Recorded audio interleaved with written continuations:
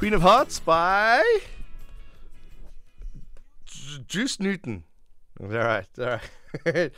Sharks are leading 20 points to 10. Both sides have a yellow card in the URC rugby at the moment. Sharks 22, Munster 10.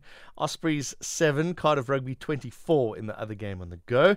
In local football, Stellenbosch have beaten Swallows by 3-0. So results from South Africa: Orlando Pirates 2, Cape Town City 1. TS Galaxy and Royal AM played to a 1-1 draw, and Stellenbosch beat Swallows by 3-0. And in the cricket match on the go, that's not loading, so we'll get back to that in a second. Now, though, let's talk polo with the executive producer of Polo in Africa, Masedi Molosiwa, who's joining us in studio. How's it? Good evening. How are you today? Were you at the polo today? Indeed. We spoke about this a couple of weeks ago, the Nedbank International Polo. That's right, South Africa versus India. Who won? South Africa did. Nice. And the score was 7-6 to South Africa. So it was a tight game. Very, very, very tight. The Indians, by half-time, completely changed their game plan. And they managed to claw back.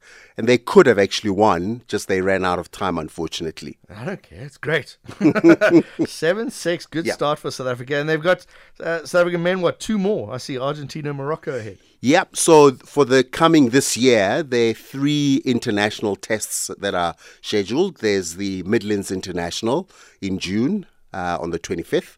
And then on the 29th of October is the Africa Polo Open. And then the 29th in Plet is the Plet International. That's nice. I haven't been to Plet. When last have you been to Plet? No, I'm just saying. Hashtag just saying. Okay, let's go. Let's take a step back. Hello, Masedi Molosiwa. Polo in Africa, what is that? So Polo in Africa is an aggregator of all the polo that's happening on the continent. I mean, the numbers are actually quite staggering. In a year, about 164 tournaments get played. Sure. Across the continent, there are about 15 different African countries that play, with Nigeria being the main one, South Africa, and then Kenya, and then after that, the smaller ones, Egypt, Tanzania, Zimbabwe, and it just kind of disperses from there on. I was going to say almost the colonial, the old completely. Colonial countries, so the history is actually fascinating, right? Because the British picked it up in India. Okay. Oh, it's not a British sport? No. Oh, yeah? In fact, it's even more colorful. So polo, which is then known as pulu, which is the Indian name, but actually in Persia, it was called shogun. And it was actually practiced when not at war. Okay. And then with the spreading and the growth of the Persian Empire, and then the Mughals then took it on, and that's where the British discovered the sport. And then they propagated it to South Africa on the continent, then it was Nigeria, and then it was Kenya. So you're spot on when you say that it's the British colonial links. That's how it is spread on the continent. Persia is where the horses come from. So you know it's just, so historically, the record is that it is in Persia around Cyrus the Great's period when the domestication of horses happened. So that's where historically you seem to get, other places, of course, at different times, like in North America, the native Indians, there's South record America, of them, of them riding horses. But specifically in how polo spread, it was from Persia. Persian horses. And I think that's important. They're not the big thoroughbreds that you see from Arabia, like an Arabian horse. Yeah, no. What's happened is now it's kind of changed because it's now a mix between race horses, which are thoroughbreds, and then sometimes, like in Central Africa, there's a Sudanese horse, a breed that also gets played in polo. Then you've got the Argentinians that have got a specialist horse called the Creole. And they mix it with thoroughbred because what you need is a horse that actually gives you agility. It's got to be like a 4x4 and it's got to be quick. Right. Okay. So that's the kind of, the the way that the makeup of horses works. I'm a big fan of Yellowstone, the TV show. I don't know if you've seen episodes of that yet. And they're cowboys in America. And Right, okay. And they do those horse tricks, but you talk about agility. Yes. So I guess they're not as fast as a polo horse needs to be because they're doing cowboy work in a small area. Yes, I know exactly. Then I know what you're talking about. They need that agility where they go around barrels and they go That's right. quickly. So you need that, but then you also need to be able to get to the other side of the field quickly. Correct. Okay. And then what gets even more interesting is that every horse in your string, so when you play, you normally would have a minimum of 4 horses? Per player. Per player. Yeah. And that's in the lower rung. Okay. When you come in, and what you then want is that in your string of horses, you want one very fast one, so that when, at a point, the tactic in the game changes, and you want one that is quite strong. So if you now must play very defensive, you'll use that one. Then you'll want one that's kind of like different temperament. So they're very different. Each horse has a different personality, very different way of playing. Okay, so it's a lot like football. If at some point you're going to bring in a defensive midfielder, or you want to bring in your striker, you got it. But each player can do that. Spot on. Can you do it at any time? So it generally it's always fascinating because depending on how the match is going, you will then shift the way you play and the type of horses you then use in the game. But you're quite correct in the tactics. Sometimes you got to be very defensive. Sometimes you're very aggressive. Ben wants to know, is there a referee in the game? So there's normally 2 umpires. Right? Okay. And then there's always a third man who then adjudicates, because sometimes they'll have, because they're in the thick of things, they'll then have a disagreement, and it's always the third man who then has a final say. Are they on a horse as well? The 2 are on a horse. Right. The third is always in an elevated space, ideally, so that they've got a much better view of the match. And they got a whistle like a normal umpire. Nowadays, what they do is they use radio signal. They talk to one another. Okay. But the referee or the umpire... Yeah, they do. They whistle. Big whistle. You can actually hear it. With all the horses and the noise and the sticks. Okay, I want to talk so much more about polo. Yes. But I also wanted to talk about polo in Africa. So we've got digress. I'm going to take a quick break. Okay. And then I want to come back to some more of the rules of polo, because the more you understand, the better the sport becomes, right? Sport Trax on SAFM with John Karika. My guest is Masedi Molosiwa. He is the executive producer of Polo in Africa. Let's talk about that quickly. You're changing its name soon to a more holistic name, which I like. Correct, which is Africa Polo Network, I like that. To really cover and give you a sense of the coverage that we have of polo across the continent. It's huge. West Africa has consistently surprised me. In February, we were broadcasting a tournament called the Lagos International Polo Tournament. Now, to give you a sense, right, in South Africa, when we say that a tournament is big, you've got maybe about 12 teams that participate. In Lagos, 38. Wow. Right? In South Africa, when you say generally about 4 days of we knockouts and then quarterfinals, semifinals, and the finals. In Lagos, the tournament we broadcasted, 20 days. Wow. So it's just a different pool matches, 100%. Correct. So how many players in a team? 4. 4 players, is that all? 4 players in a team. And then let me just give you some color. Generally, number 1 plays attacking up front. Right. That's the score. I'm going to use football as a way of giving reference. The number 1 plays up front. And then number 4 is always at the back defensive, watching the goalposts. And then number 3 is always the most highly skilled player who's very good at distributing the ball. And then number 2 falls just behind number 1. And then they play a sweeping role. If the attacker misses the ball, you need someone to come in and finish off. Okay. All right. So I'm just doing the maths here. 38 teams, 4 players, times at least 4 horses. Yeah. Are they horses or ponies? Yeah. So the term historically has been ponies, but now we use it interchangeably. I suppose it just gives it an allure of snobbiness when you call it a polo pony. But in reality now, we just call them either a horse or a pony. All right. So 38 teams, 4 players, and each one has at least 4 horses.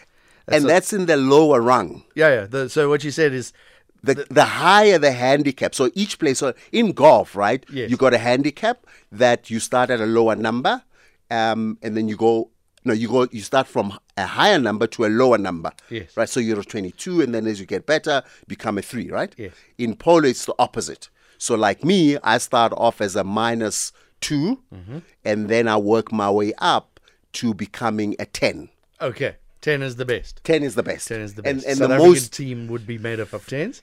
No. There are a couple of. We don't have in South Africa a 10 goaler. Okay. The only person I know of is Nachi du Plessis, who's actually based in Argentina, and he plays of a 7 handicap. Oh, wow. Okay.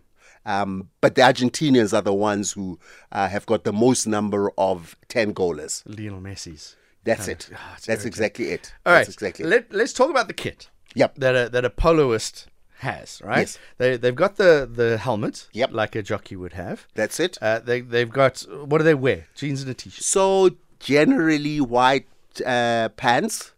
Top is obviously a team thing, top. but protection is a hell of a thing, right? So you'll wear boots that are very thick.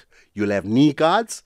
Sometimes I've seen some other polo players prefer to have what do you call this? Elbow guards. Yeah. Sometimes I've seen guys with helmets that have got a cover, like some mesh, because when that ball hits you coming fast, it can cause some pain. And there's some guy with a stick standing next The mallet. Oh, is it called a mallet? It's called a mallet. How long is that mallet? So it depends on the size of your horse.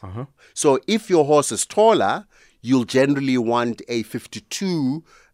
If it's shorter, you'll go for a shorter mallet. Okay, so it's as long as you That's need so to that reach you've the got ground. exactly right.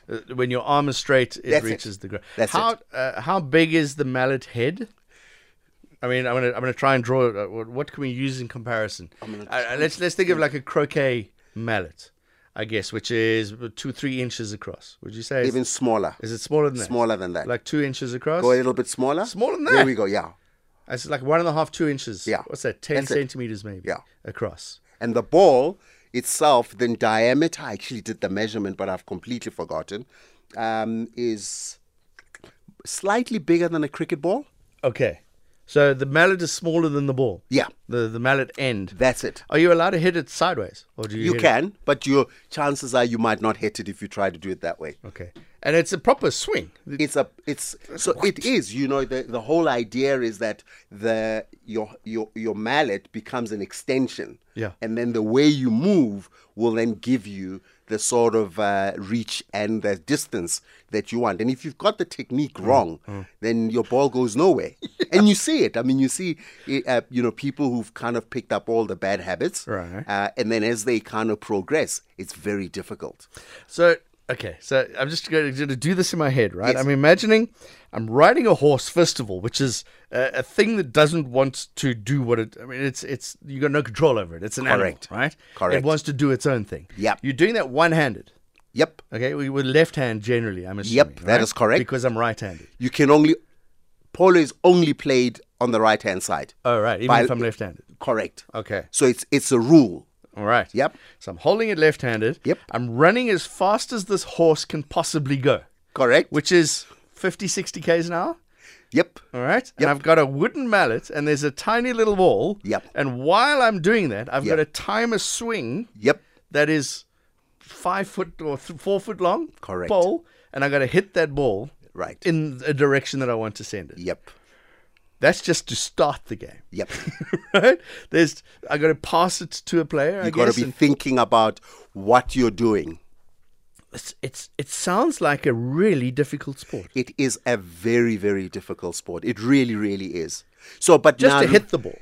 But now here's the interesting thing about it, right? So half of the battle in playing is your horsemanship. Right. So if you can ride and you can get the right posture, then everything else is a lot more easier. Okay. If you're stable on the horse. If you're stable on the horse, if your riding technique is proper, if you anchor yourself the right way, right? I mean, the interesting thing about it is that your heels actually push down, and then you grip with your knees. Sure.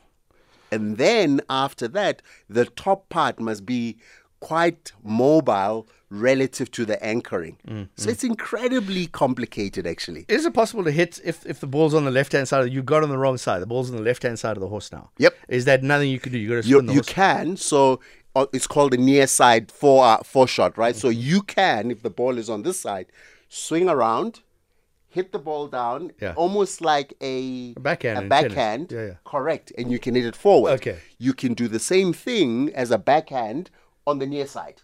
All right. Oh, so you can hit backwards as You well. can also hit. So you got 4 shots typically. Yeah. There's on the right side, you can hit forward and back. Okay. You can hit on the other side. You can hit under the horse's neck.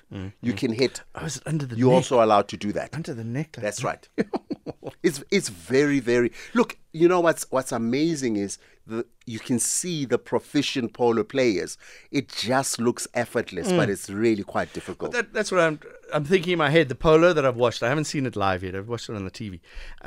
It looks like it's relatively easy. And the royal family do it, and you see Prince Harry or whatever get up and they do it. And I'm just trying, that's why I was amazed to just be able to hit the ball first. Forget about all the tactics and the strategies and things. All right, we got a minute. Yeah. How do you win? How do you score a goal in polo? So there are normally 2 goal posts on either side. And then what happens is you got to hit the ball through those poles. The height doesn't matter, as high as you want to avoid anyone stopping it. And then every time somebody scores, you swap sides. Okay. But you can get round the back of those poles or not?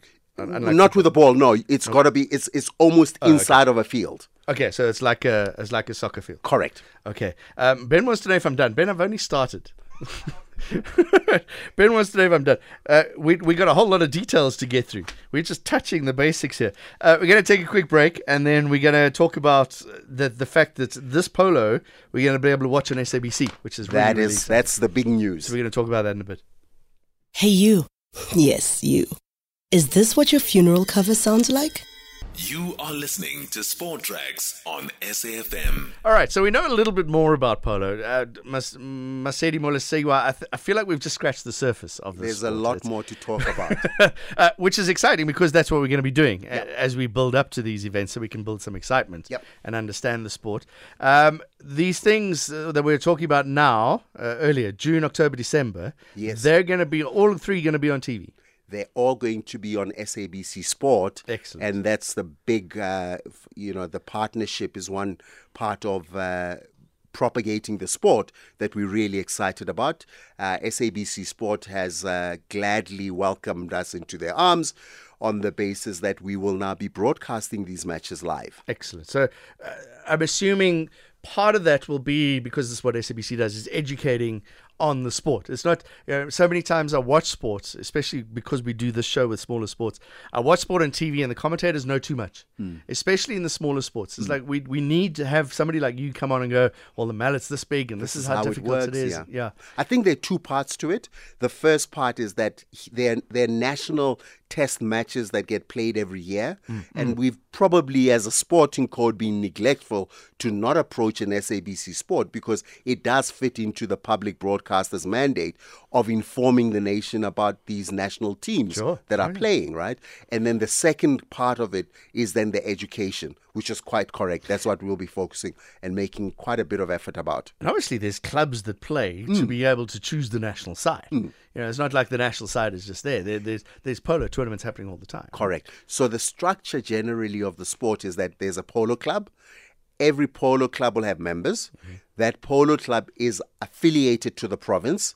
That province, similar to other sporting codes, is then affiliated to the South African Polo Association. When a team, as is now going to happen with Midlands, happens, an announcement goes out and then there's a selection process. And then out of the different clubs, that's where the selection happens. And then you got a team of 4 that normally is 4 with a reserve. I look at polo and it's the sport of queens. Is that right? Sport of queens, I think, because the sport of kings is horse racing. They kind of, I keep hearing that every so whatever often, it is, it's royalty. When I think of polo, I think of very, very rich people. And when I look at the numbers, when I look at the sport, Is it relevant in South Africa? Is it just rich white men that are doing this? So, so the sport in and of itself, right? It's like Formula One or motor racing. It's expensive for one reason and one reason only. Your kit needs to eat every day. Right? Your equipment, and it's actually quite frustrating because it's not as if a season is the entire year. So like up here in Gauteng, when it's rainy seasons, then we don't play. Right.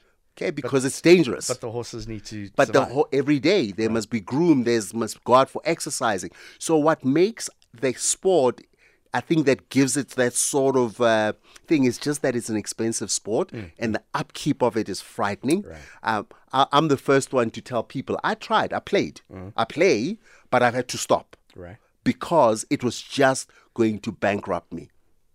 So I think that's why you then see kind of a wealthy people tending to aggregate to the sport because they can afford it. But is it well supported then by not so wealthy people? Like today, it's not cheap to go to the polo.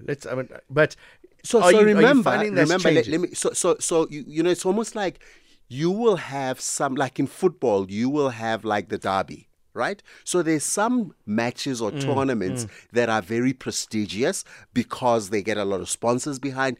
But generally, every other weekend, there's a tournament in East Rand where you can rock up and literally reverse your car, have a drink, and watch the match. Okay. So it's not entirely. It's almost like, let's say, motor racing. There's Monaco.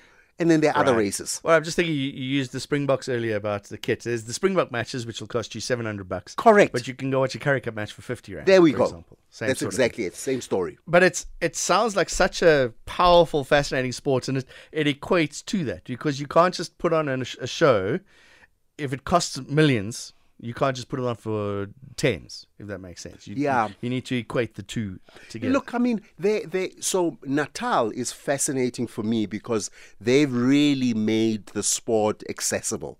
So, you can go to Kartlof. Like, for example, the next Midlands International, it's very, very modest. You're not going to get the big marquees. No, people just rock up the way they would on a Saturday with flops. Yeah, and just come and watch the sport. See, I think at least dress up a little bit. But I promise you, it's like there's a place for everything, right? Sometimes you can dress up. Right. Sometimes you can actually just go and watch the match like you would watch any other sporting code. I think it's such a Durban thing. Rock up in flops and go to anything is flops and t-shirts. That's what I'm doing now. It's been fascinating talking to you, Masedi, and I'm sure we'll catch up with you again before June. Yeah. Midlands International Polo. Where do we find out more? Do we go to the Africa Polo Network? You go to now polo in Africa. Polo.in.africa. Yeah, correct. So, and then, but what we will be doing though for the SABC listener is that we will be advertising. We will be showing highlights of the matches as they're coming. That's what's coming up next. Give me sound bites of the players or those kind of things because that's what's missing. So in South Africa, I'd say these names are worth remembering. Dirk van Rienen, a young guy called Alex Watson, who today was the most valuable player. There's a guy called Zumpi Totsetsi, who's out of Inanda Polo Club. Craig James. Let me think of lady called Leanne Spark. The name's just go ahead. I just flashed on this. Do men and women play separate events? So it's the only sport where men and women play together. Show jumping does as well. But in a team. A team event. Correct. Only team event where men and women play together. And can I tell you even what's more interesting? Only team sport that I know of where professionals can play with amateurs. Because of that ranking? Because of their ranking. So every match, every team, or when you play in a tournament, there's a handicap level. Yes. So if it's a 10, you can have a 110 goaler with 3 zeros. Okay? Or you can have a 5 goaler and a 2 and a 3. That's it. Okay. As long as 0. And that's how then it enables so cool. amateurs and professionals to come in. And you're going to get better because you're playing with the big boys. Absolutely. Well. Your ranking is all dependent on the number of tournaments that you participate in, because then you're getting stretched and you improve in the process. You know, I've learned more in the last half hour than I have in the last year. Masedi, it's been a pleasure Thank speaking you to you. very much. I really appreciate you making the time. Masedi Molosiwa, he is the executive producer of Polo in Africa.